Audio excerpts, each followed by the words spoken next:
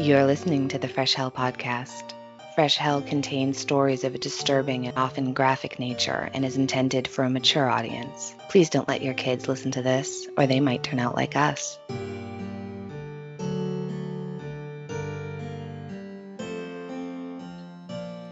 Hi, I'm Annie from the US.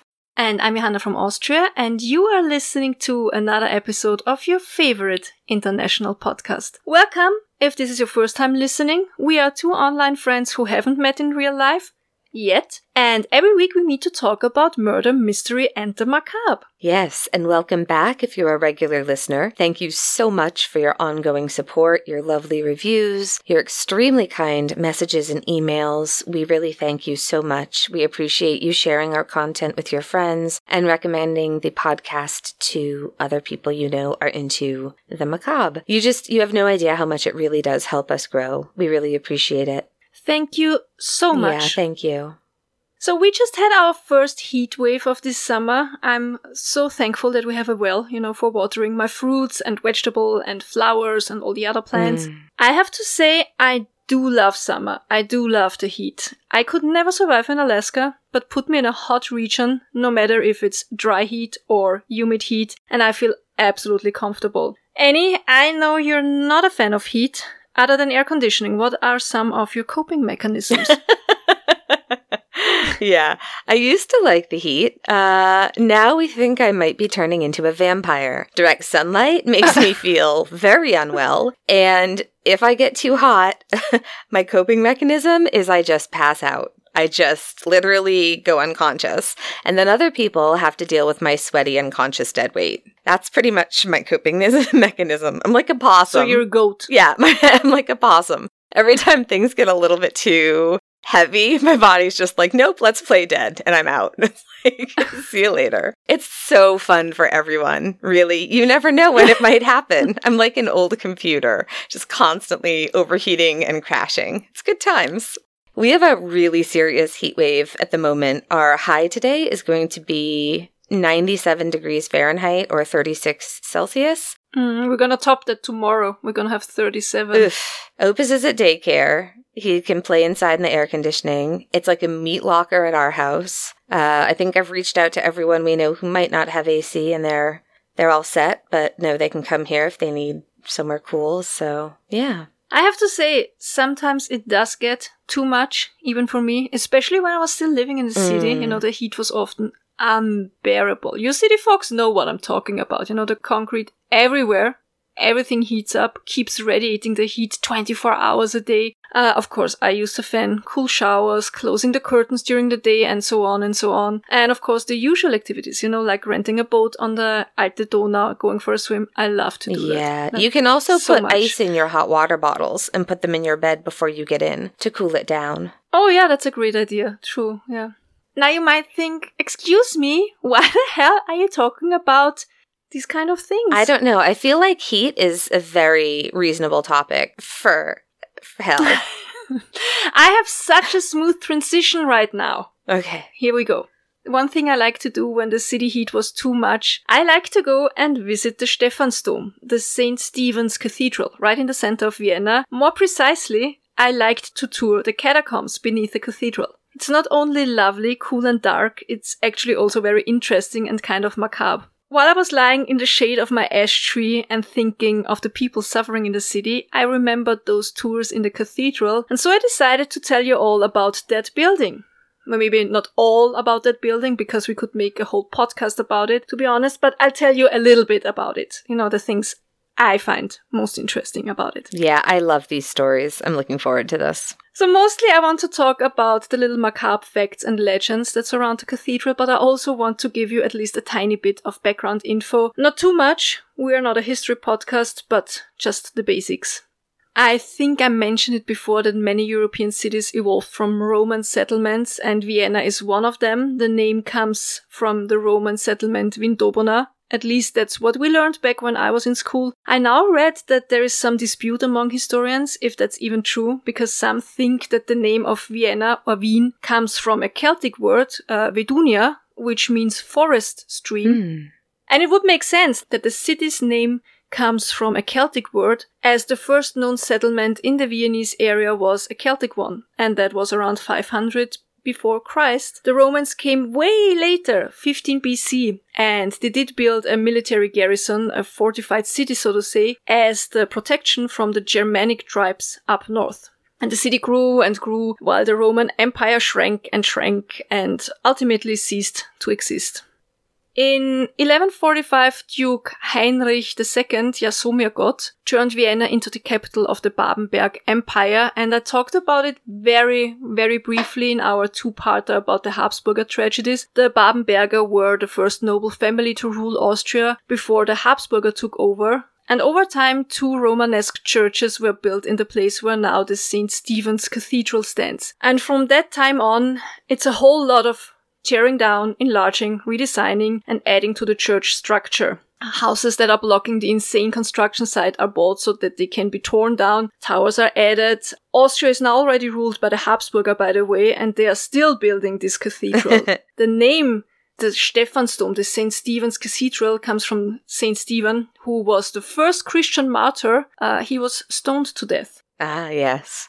So all in all, the construction started in the first half of the 12th century with the first Romanesque church and lasted roughly until 1511, so 200 years. And the cathedral shows Romanesque, Gothic, Renaissance, and Baroque elements. Granted, Baroque only in the inside.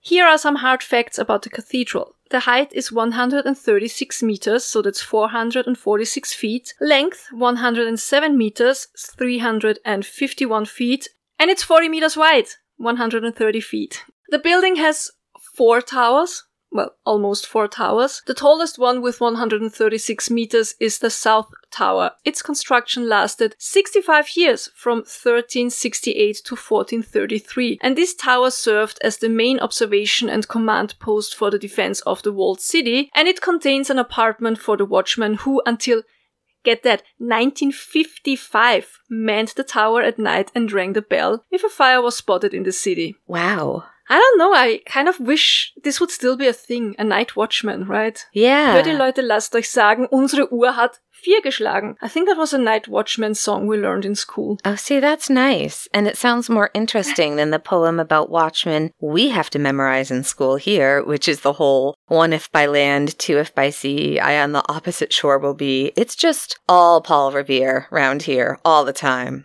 Yeah, watchmen. It's cool. Please continue.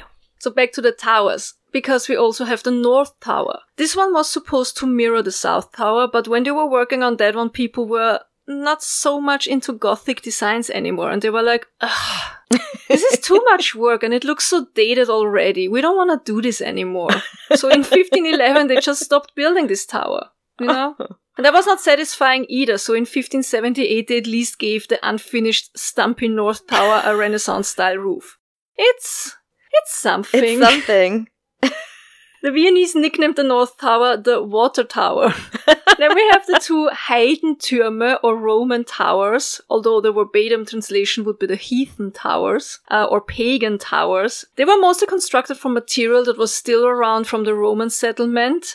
They flank the main entrance and they have a height of 65 meters or 213 feet. Speaking of the main entrance, the door is named Riesentor or Giant's Door.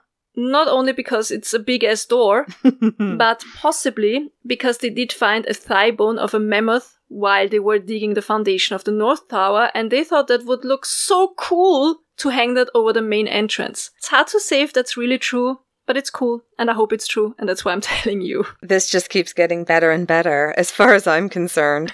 I love mammoths, and I love huge doors, especially church doors. My family laughs at me. I could do an entire album of just doors at churches and cathedrals, pictures I've taken. When you come visit at Fort Hill, when you go to Fort Hill in Eastham on the Cape, on your way to Provincetown, there's this beautiful it's an old fisherman's house. I'll have to send you a photograph of it. And at the gate, where the gate is, it's a whale's jawbone.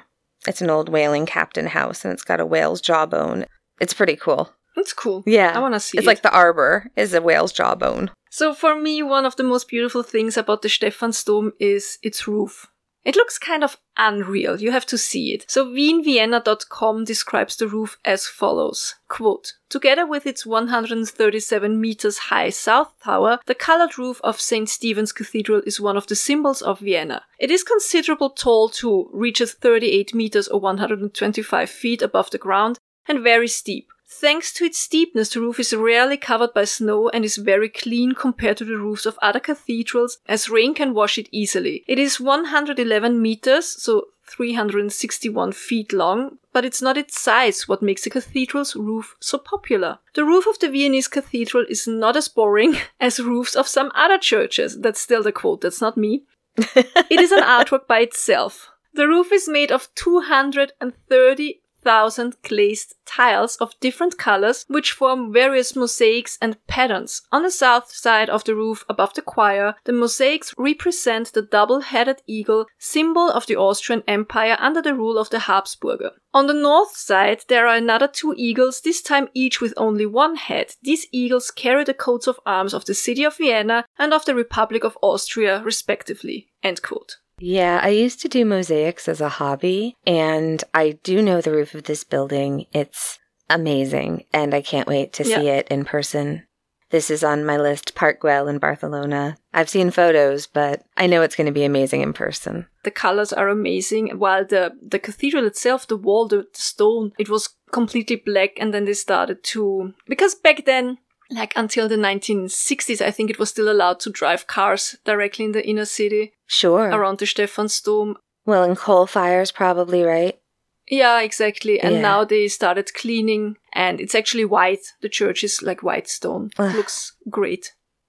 Not entirely white, more like very, very light stone. Yeah, I can't wait to see it. We really have to start putting together our list of what we're actually going to do when we visit. Yeah. On our first of many visits. So what else is interesting about the cathedral? The bells. I told you in yet another episode, I think it was the episode about the murder of Dagmar Fürich. There is a bell in the cathedral that is only rung once a year. I said for New Year's, right before we dance the Danube Waltz. This bell is called the Bummerin, and it's the biggest of the bells located in the Stumpy North Tower and officially named for St. Mary. I actually think now that there are more occasions when the Bummerin is rung. The Christian festivities, like Christmas and Easter, for example, but it's really just a handful of occasions.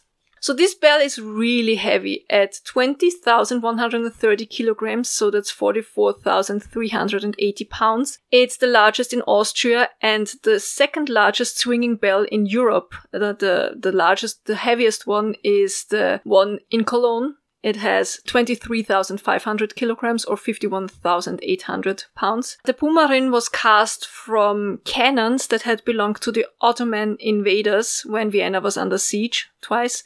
Wow. There's a neat legend. It's definitely more a legend, but I think it's also pretty cool. It says that Ludwig van Beethoven, who lived in Vienna from 1792 until his death in 1827, only realized how bad his hearing had become when he passed the Stephansdom. Because when he looked up to the bell towers of the cathedral, he saw the birds flying off, clearly disturbed by the bells being rung. But the composer couldn't hear the bells at all. Oh, wow. St. Stephen's Cathedral was almost undisturbed during World War II. Only near the end of the war it was hit by a bomb, but the damage was rather minor. When Vienna had surrendered and a white flag was hoisted, the city commander Sepp Dietrich gave the order to, quote, fire 100 shells and reduce the Stephansdom to rubble, end quote. But the officer, Captain Gerhard Klinkich, disobeyed his orders and the church was saved once more. Unfortunately, though, the building still was severely damaged. That was by a fire. The fire broke out on 12th of April 1945. At first there were rumors that German troops had started the fire, then the Russian army was blamed, but it looks as if looters had set fire to one of the buildings close to the cathedral and, the wind had just simply spread it. The roof of the cathedral partially collapsed and the Bummerin crashed down and burst. And it was actually recast in 1951. Wow. Inside the Stephansdom you can find 18 altars, a beautiful Gothic pulpit with the famous Fenstergucker, which would translate to window gawker, I guess. Okay. It's a stone self-portrait and it can be found beneath the stairs of the pulpit. The unknown man, some people think they know who he is, but it's not 100% certain. And he's holding a chisel in his hand, and you can see the stonemason's signature mark on the shield above the window. So most believe that this could be the self-portrait of the pulpit sculptor. Inside the cathedral, you can also find tombs of Prince Eugen of Savoy, the commander of the imperial forces during the War of the Spanish Succession, and of Friedrich III, the Holy Roman Emperor.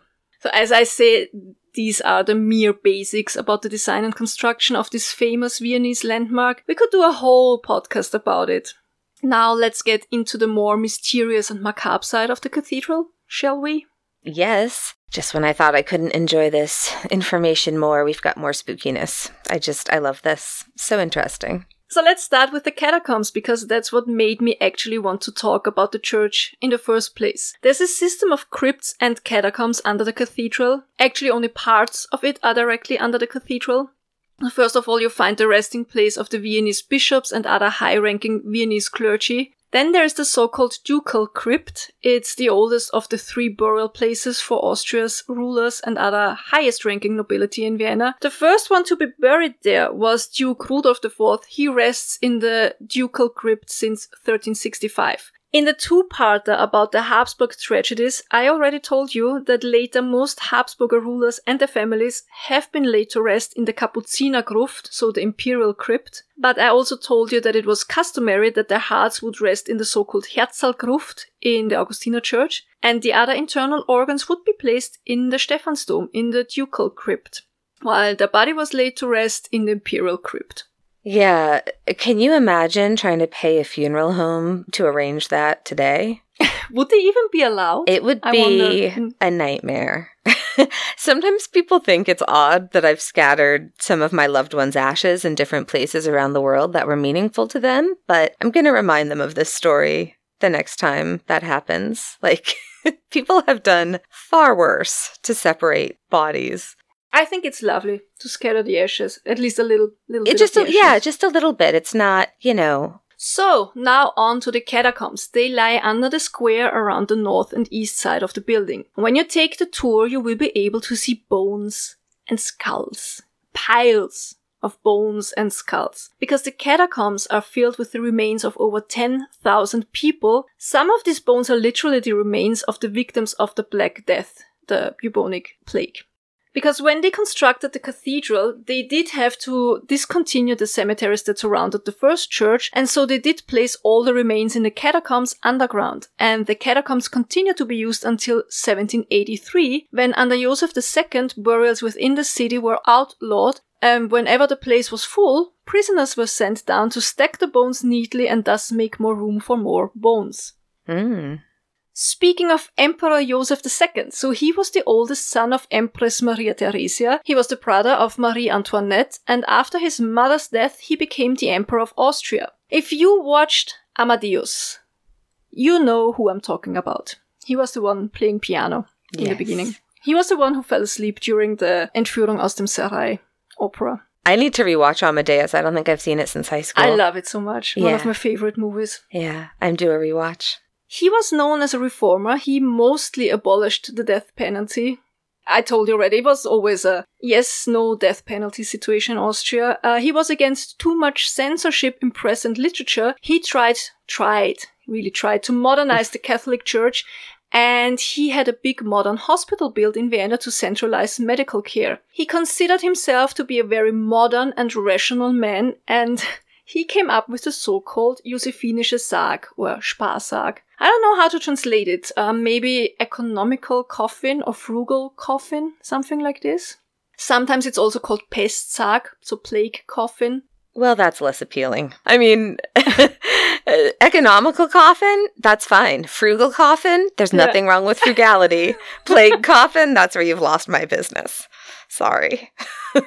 He wanted to be resourceful. He didn't like things to go to waste. So this thing was a coffin, normal looking coffin, and you would place the body of the deceased in a bag and then into the coffin. Mm-hmm. And the coffin had kind of a door at the bottom, and then the coffin would be placed over the open grave, and you could pull a lever and the door would open and the body would fall straight into the grave. This way the coffin could be reused many, many, many times, but the public was not very happy about this contraption, and so after only a few months, the Sparsarg was abolished again. Yeah, I think, well, it would be the thud, wouldn't it, really? It would be, you want to make sure that the family has left, and then you drop the body into the hole. I think the dropping is the that was the problem, I think. Yeah. I wouldn't want my loved ones to be dropped into the grave. I don't even care if they are dropped into the grave. I just don't want to hear the thud.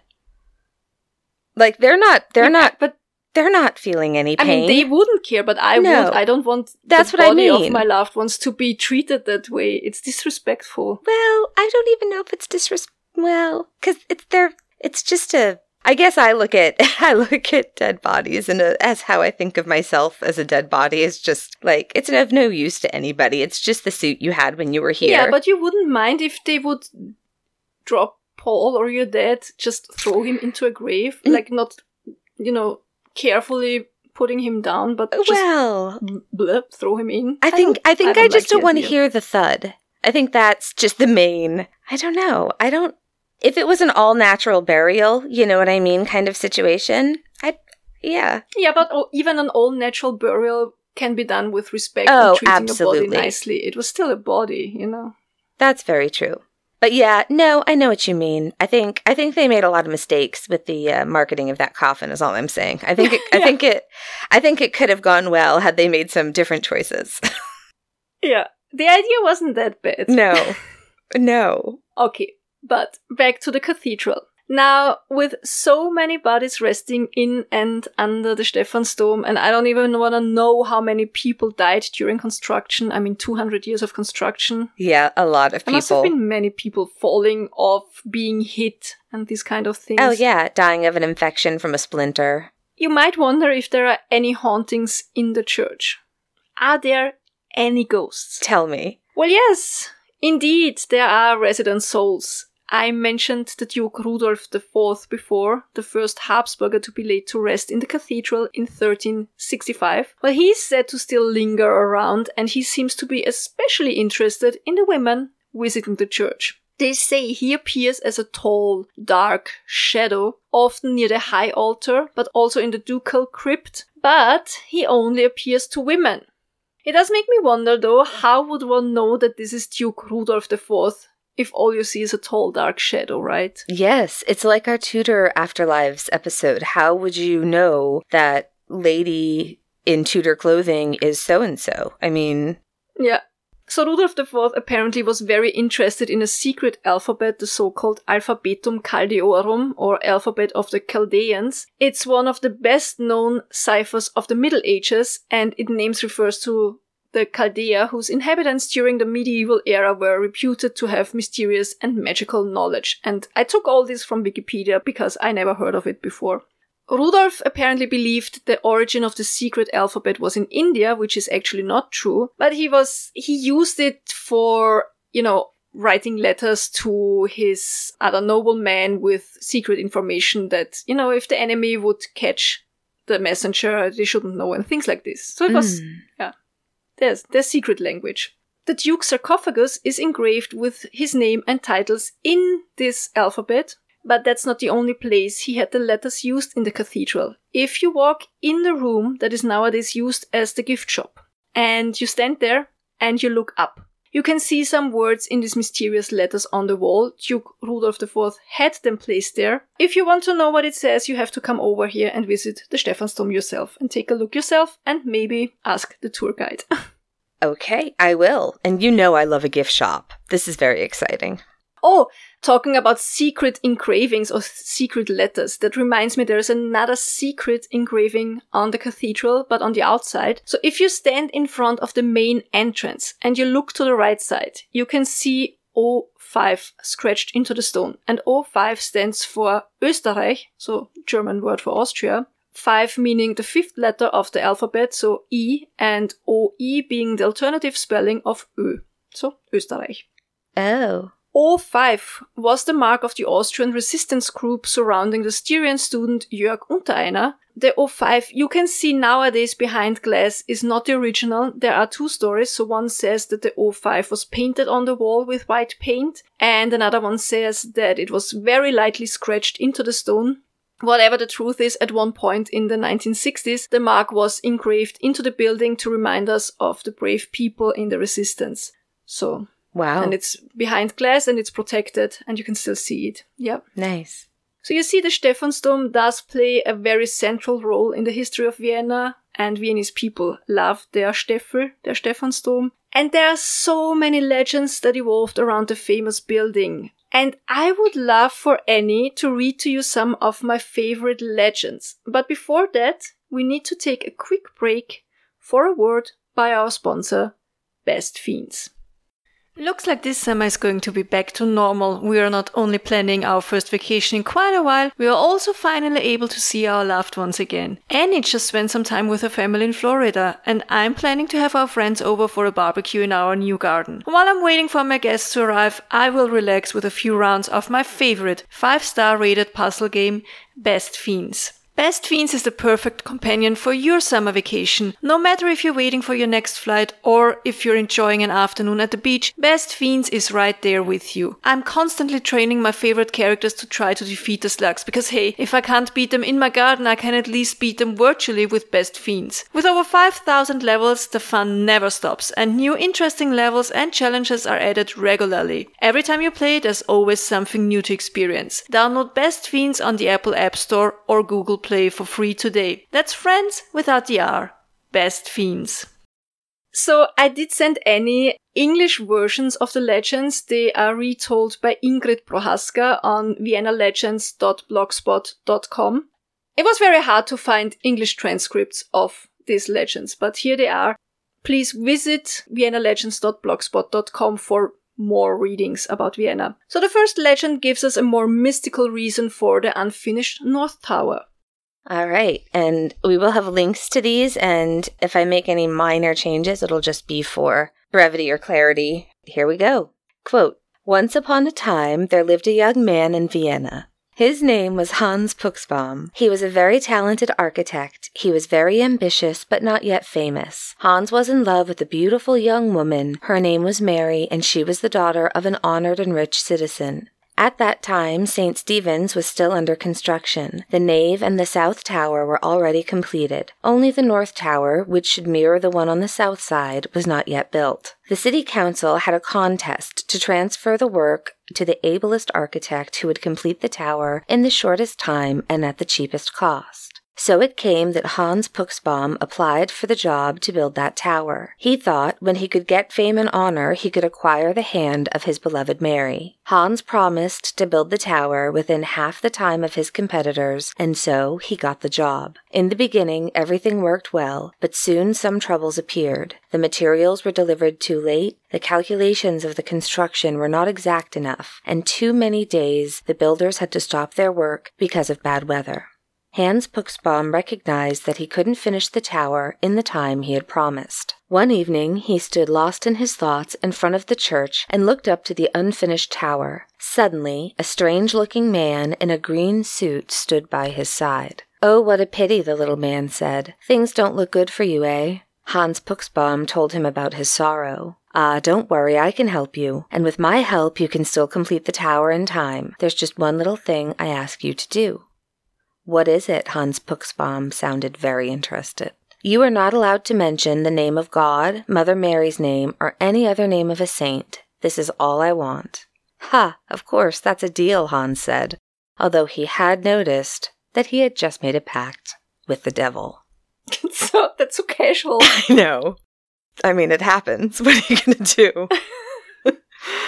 Since that day, the North Tower grew faster than ever before. Hans Puxbaum was happy. He saw his goal near. He could finish the tower in time and finally marry his beloved bride. One beautiful day, he stood high above on the scaffolding. He looked down on the square and watched the people moving. He smiled. Just a few more days. In that moment, he discovered his future bride in the crowd. Full of joy, he called her name, Mary.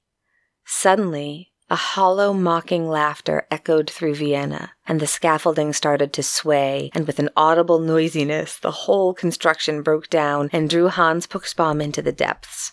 For a few moments, a gigantic green figure with a grinning face was seen. Then the people dared to remove the debris, but the dead body of Hans Buchsbaum couldn't be found, and he remained disappeared. The plan to build the North Tower of St. Stephen's was given up that day and was never taken up again. End quote. Well, that is a word of warning, not to make deals with the devil. Not on cathedral towers and not on crossroads. No. Be warned. No. Listen to the Charlie Daniels Band. Yeah. So, on the top of the cathedral you can see a metal weather vane in the shape of a cock. And I mean the male chicken because I know some of you were giggling right now. So actually you can see these cocks on many churches, as it was said that because the cock's crow announces the end of the night and the nearing morning, that this means that the devil and all of his minions had no more power over the faithful citizens of Vienna. Because the devil can only do evil during the night apparently. Yeah, he's nocturnal, like a hamster. And the whole aspect of Peter betraying Jesus thrice before the cock crows. Yes. That's just there to remind us that we're all weak sinners, right? At least in part. It's like, behold the chicken, and remember, you're not worthy.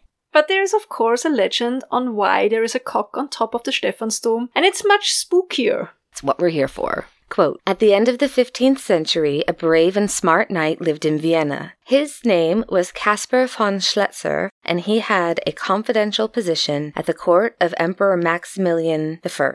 Caspar was married to a very beautiful and warm-hearted woman. The couple was well known for their extraordinary happiness. One day, Emperor Maximilian I told his loyal knight to travel to Constantinople to bring the Sultan an important message. Caspar was worried that he was just chosen to make the dangerous travel so that someone else could get his wife. Caspar's wife was afraid that she might lose her beloved husband on that long and dangerous trip. But however, he had to go. The day came when they had to say goodbye to each other. The wife placed a silver crucifix around Caspar's neck. The consecrated cross should protect her beloved husband from need and danger. After a long journey, Caspar arrived at the Sultan's residence and handed over the important dispatch. The brave knight was already on his way back home when he was attacked by bandits. He was captured and sold as a slave. Many years of hard work followed for the nobleman. Only the silver crucifix, which he could hide from the robbers, gave him hope that he would regain his freedom one day. Year after year went by. At home, the wife mourned for her lost husband. After 5 years, she gave in the pressure of society, gave up her hope of the reunion, and decided to become engaged to her husband's friend. When they began to prepare the wedding, Caspar had a very strange dream. He saw his wife standing at the altar of St. Stephen's, where she just got married to his friend, Knight von Merkenstein. At the end of his nightmare, a soft voice whispered, "There is still time to prevent this marriage." Bathed in sweat, Caspar awoke. In his despair, he cried out, "I must be in Vienna tomorrow.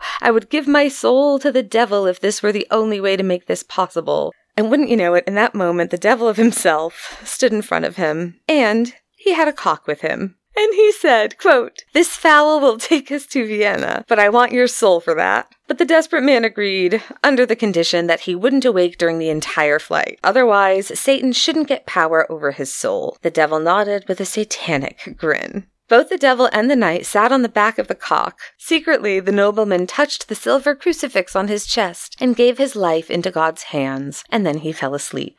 The cock took off and raced with its heavy load to the west. As morning dawned, St. Stephen's was already in sight. Full of joy, the cock followed its nature and let out a loud doodle-doo. But the crowing of the cock wakened Caspar. So the devil had lost Caspar's soul.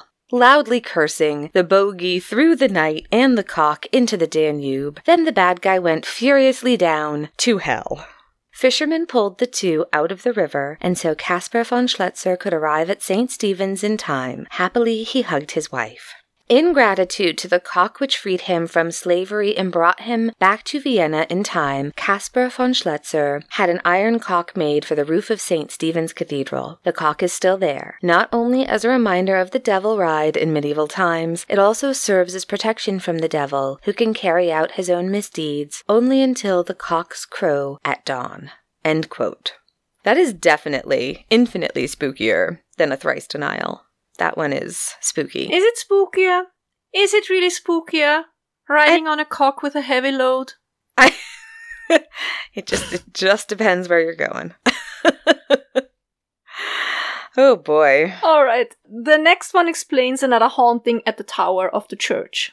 I love these.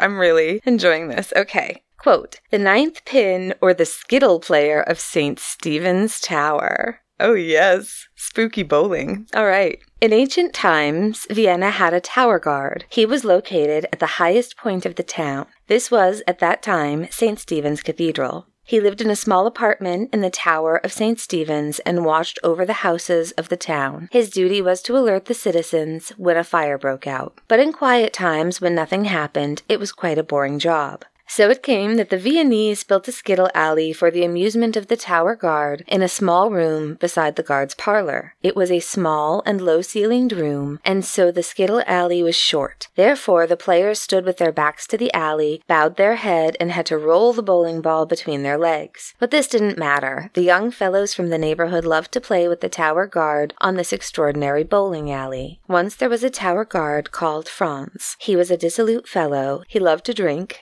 and his passion was the 9-pin bowling. He was a master of this game, no matter where or when he was playing. He always hit all 9 pins with one single throw. He won every time. But soon, no one wanted to play with Franz anymore. One evening in fall, Franz played the skittles again alone until midnight. Suddenly, he heard a hollow voice out of the dark. Still playing at such a time? A tall, thin man with a gray cloak, the hood lowly pulled over his face, occurred in the light of the candles. Cold shivers ran over Franz's back, but soon he was fearless again, and answered boldly, "Do you dare play with me? I win every time." The gray replied with a cheerful voice, "Me too, I never lose a game." Franz took the skittle ball, and with a full swing, he hurled it between his legs. The skittles were blasted out, and cheerfully he shouted, "All 9, match that if you can." But when he realigned the pins, he hid one under his jacket, and seemingly unnoticed, he threw the pin out of the tower window. "Not that way, my friend," the gray roared in a sinister voice. Then the hooded man straightened up. He grew and spread his cloak. Shuddering, Franz saw the bare bones. "I am the death," it echoed through the little room, "and I always win. Even when there are only 8 pins, I make all 9. I just have to hit 8 plus 1. The skeletal hand reached for the ball and threw it into the pins. So they fell with heavy clatter, and instead of the 9th pin, Franz fell to the ground. The next morning, the tower guard was found dead between the pins. Since then, the tower guard Franz appears as a ghost at the bowling alley every night. He whimpers and whines and still tries to find the 9th pin, because otherwise, he can't find salvation. I mean, that took a dark turn. That is, and I mean this sincerely, the most terrifying story about church bowling I have ever heard. That is serious spooky fuckery. So, on one of the outside walls of the Stephansdom, you can see a figure of Christ in the so-called Man of Sorrows style. This depiction of Christ usually shows him with the crown of thorns on his head, displaying the wounds of his passion and his face and eyes full of pain and sorrow. But in Vienna, the figure of the Man of Sorrows is known as Christ with a toothache. And here is why. I like it.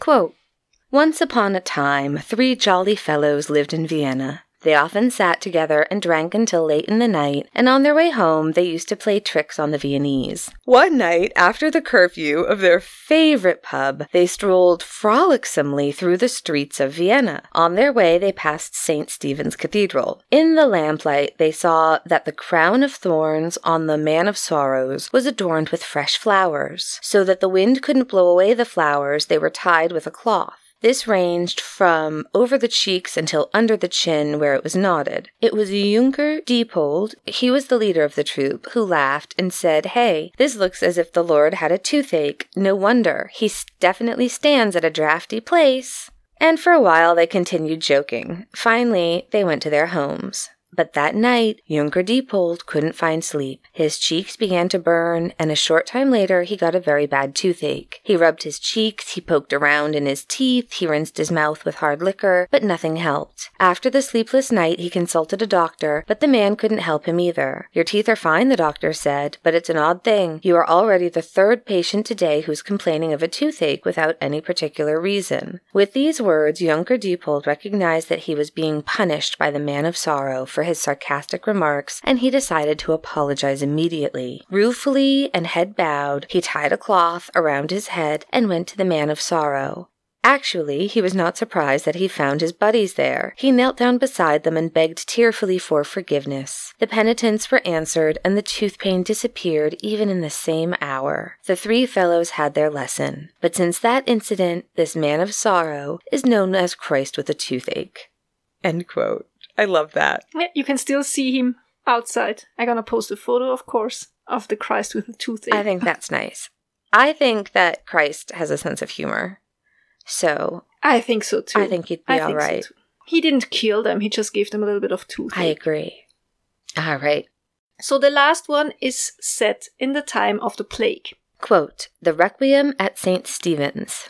The Christmas Eve of 1363 was a cold and stormy night. Reverend Graf Albrecht von Hohenberg sat in his warm and comfortable room. It was almost midnight, and the candles still gave the man enough light to read the chronicles of St. Stephen's Church. His mind was fully captured. He didn't even hear the noises of the storm. There was one striking sentence. He read it again and again. Quote, Those who are seen wearing a burial gown in the church on Christmas Eve will die within the next year. End quote. The man shook his head. He couldn't believe what he'd read. Incredible. This must have been written by someone with too much imagination. At that moment, he heard the sound of the church's organ and the singing of a chorus. He stood and went to the window. There was a light on in the church. Strange, he thought. A mass at such a time? But he wanted to know what was going on, so he put on his coat and walked through the alleys of graves. On his way, he prayed to God, Whatever I see there, I won't be afraid. I know you are with me. The brave man opened the door and walked into the church. He was very surprised to see the nave full of people, and he knew them. Everyone wore a burial gown. He looked toward the altar, wondering who was celebrating the Mass. The priest there turned around to bless the praying people. A cold shiver ran over his back when he saw himself. In that moment, the clock struck 1, and the old priest found himself in an empty and dark church. He hurried back to his warm room and wrote down what he had just experienced. Then he created a list with all the names of the people he had seen there, not forgetting to put down his own name at the end. A year went by. It was Christmas again. But this time, it wasn't a merry one. An epidemic plague had affected Vienna, and every single person on the priest's list, himself included, had passed away. End quote. That's sad. Spooky. Spooky and sad. And sad. Very much so, yeah. And that's it. So as I said, if you're interested in more Viennese legend, please visit viennalegends.blogspot.com. We'll put the link in our album. There you find more retellings in English. And if you want to know more about the Stephansdom, you have to come over here and visit. And it's lovely. It's worth a journey. I can't wait. I'm really looking forward to seeing it, for sure. Yeah. Thank you, Annie, for reading all of the legends with your lovely voice. I'm gonna start with my something good, okay? Please, please, please. My something good is Carnival Row. Oh. When my friend was over 2 weeks ago, she asked if we want to watch Carnival Row, and I was like, I don't know. I mean, it looks kind of cool, but yeah. So we watched the first episode, and I was like, meh, maybe, and then I got hooked. And it was really entertaining. The visuals are really great. The costumes are really nice. The music is nice. The setting is nice. And it's actually really entertaining. So that's my something good for this week. What's it called? Carnival Row? Yeah, it's on Amazon Prime. It's with Orlando Bloom as an inspector and the girl with the prominent eyebrows, Cara. Oh, Cara Delevingne. Yeah. Yeah. Yeah. Delevingne.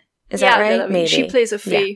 so a fairy. Mm-hmm. Nice. Nice. That sounds really good. My something good might not sound good, but I am fully weaned off my last antidepressant and getting ready to try a new one. One of the things that I guess people don't really talk about very often. I feel like people are always saying, if you're struggling with something, get help, but they don't actually talk as much about the fact that finding the right antidepressant to work with your brain chemistry can be hard. It's not fast. You don't feel antidepressants aren't the kind of thing where it's like an aspirin where you just pop one and half an hour later you feel better. It takes a while to start working in your system, and it takes a while for the side effects to dissipate, and then you have to figure out whether or not it's working for you. The last one wasn't a good fit for me, so now I am completely off that one and I'm going to be starting a new one in about a week, and we'll see how that one goes. And I know it's kind of it feels like a negative thing to have as a something good, but I'm just optimistic that this next one is going to help a little bit more. And if it doesn't, then that's okay. We'll start all over with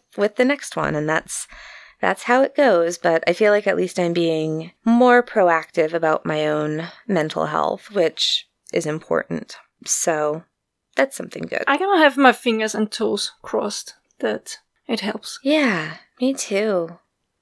Thanks for listening. If you enjoyed this episode and or our other episodes, please, would you be so kind to give us 1 minute of your time and leave us a rating and or review on iTunes? It really helps us out, and we're always happy to read them. Absolutely. If you would like more information on our Patreon, you can go to patreon.com, where you'll find out what our different tiers are and what sort of benefits you'll get with each of them. If you want more information on anything about us, really, please visit our webpage, which is freshhellpodcast.com. You'll find information there on where to listen to us, how to get in touch with us, merch, our P.O. box address, our email address, all of that. Please come say hi in our Facebook group. It's just the nicest community of people. Just search in Facebook for Fresh Hell Murder and you should find us. We just had our first Saturday's, how is it called? Hellions Bizarre Bazaar? The Bizarre Bazaar. The Bizarre Bazaar. It's where our Hellions can post links to their Etsy store or whatever creative thing they are making, selling, doing, want to promote. Our Hellions are so unbelievably talented. It's crazy. So talented. Yeah. Shocking how many people do so many cool things there. Yeah. So go check it out, please. It's pretty amazing. I have a lot of new places bookmarked for future purchases. Yeah. Me too. We hope you enjoyed that Best Fiends ad, everyone. Please say hi to your pets. Tell them we love them. Tell them we miss them. Hug them, cuddle them. Always treat them kindly and with respect. As well as your fellow human being, please. Yeah, please give everybody the benefit of the doubt, at least once.